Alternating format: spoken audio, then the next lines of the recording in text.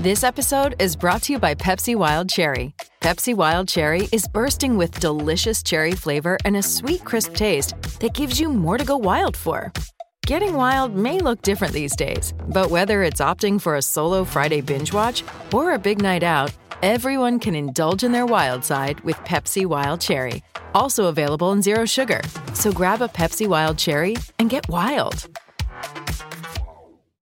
Want to witness the world's biggest football game? Head to iCanWin.com.au, predict Australia's score with a crystal ball, and it could be you and a friend at the FIFA World Cup Qatar 2022 semi-finals, all thanks to McDonald's. Maccas, together and loving it. TNCs apply. Harrison Agents. To buy, sell or rent in Tasmania, search Harrison Agents today. On 1629 SEN Hobart, Jack and Paney with Jack Revolt and Tim Payne. Good morning and welcome to another big episode of Jack and Paney with me, Jack Revolt, and of course the Australian Test cricket captain, Tim Payne, thanks to Harrison Agents, Tasmania's real estate specialist. Paney, coming in live from Hobart, mate. How are things down there? A bit of a wet and windy one yesterday.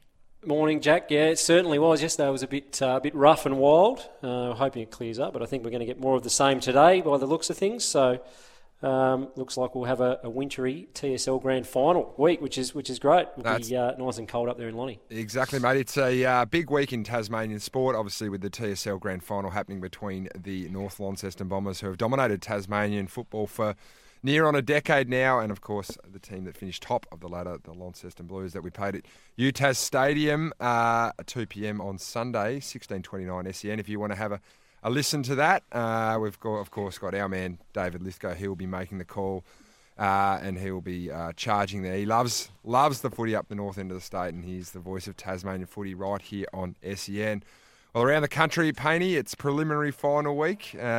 Big week, and we're very lucky that we're going to have a guest from the Melbourne Football Club, Troy Chaplin, on today to chat all things Melbourne. He's getting up nice and early over there in Perth, and he's going to tell us what it's like inside the Melbourne rooms, mate. What do you make of prelim final week? Yeah, looking forward to it, mate. I'm looking forward to Troy coming on this morning. I want to speak to him about his first impressions of you, firstly, back in 2012 when he came to the Richmond Footy Club. But, yeah, two big games, obviously, Melbourne, Geelong. Geelong coming off a really good win against the Giants, and the Bulldogs in that ripper against the Lions. So looking forward to them going to Adelaide and playing against... they're in Perth, aren't they? Yeah, no, that game's being played in... That is in Adelaide. In Adelaide, yeah. No, Port Adelaide have got the home ground advantage. They'll be hard to beat again. They'll be very hard to beat. The Bulldogs, that was an absolute belter of a game, wasn't it, against the Lions? So hopefully another couple of close ones, and not sure who I want to win, to be honest, Jack, but looking forward to the two very, very good games. Well, as always, we'll go into a little bit more depth and detail with those two preliminary finals in the AFL later in the show when David Lithgow joins us for his footy wrap, local and national as well. So, Paney, it's my favourite week of football, prelim final. Well, grand final week is my favourite week of football, but as a football lover, this week is just something that, I mean, you've got your two best games. You've got, we nearly have the top four sides there. Obviously, the Dogs just got pipped in that last few seconds of the 2021 regular home and away season there, and missed out on that spot to Brisbane, but it is just the football purist weekend. We're going to sit back. We're going to see the best four sides go at it. And I am really looking forward to what could be a couple of big games. From my own experience, though, Paney. Yep. Prelim finals, they are the hardest ones to win.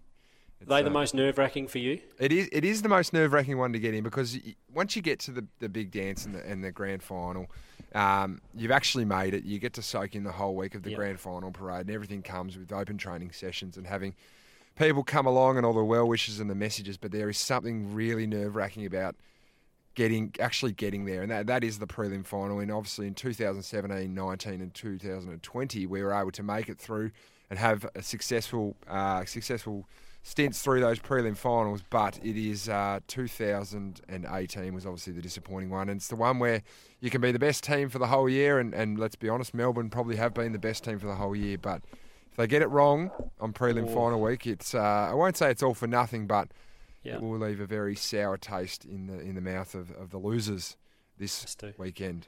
Has to, and I've often thought about that, because the AFL Grand Final itself is such an event and the week is such a build-up.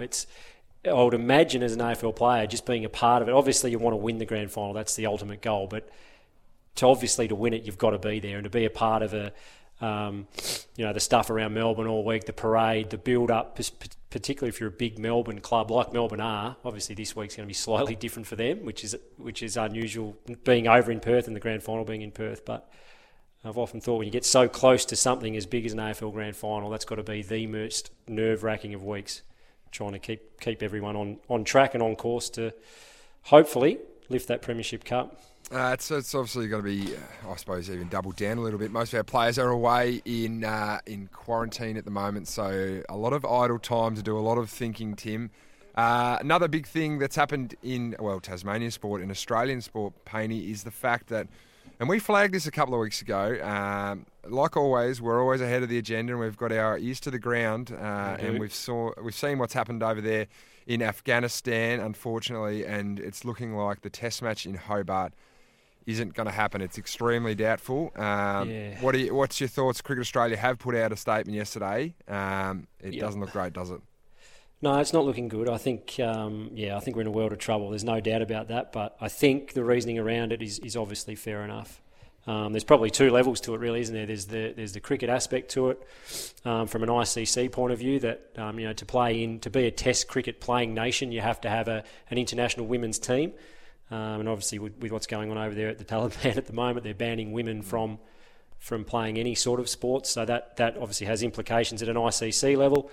And then secondly, as we said, from a female's point of view, a human rights point of view, to exclude half of your population from being able to do something is not on. And I don't think we want to be associated with countries that taking opportunities or things off literally half of their population. So it's sad from 2 points of view. It's sad that that's happening over there and people are having to live like it. And from a cricket fan and a cricket person's point of view, and a Tasmanian, to have a test match most likely now called off is very disappointing. But as we'll speak to our Premier later on, Jack, you and I have got a plan. We want an Ashes test. You have a plan? I like hearing this. I have a plan, yep. And I'm going to share it with you later on, but I think we can sneak the fourth test off Sydney, get it to Bellerive Oval, and that will probably, let's be honest, be better than having the Afghanistan test here in the first place. So we'd be happy with that. We'll settle for that. Just want to back over that. As Australian cricket captain, test captain, you support wholeheartedly what Cricket Australia have said here in terms of, like you said, there's the cricket side of it, but the human rights aspect of it is certainly more important. Yeah, absolutely. I think they're heading towards making the right call with what's presented in front of them at the moment.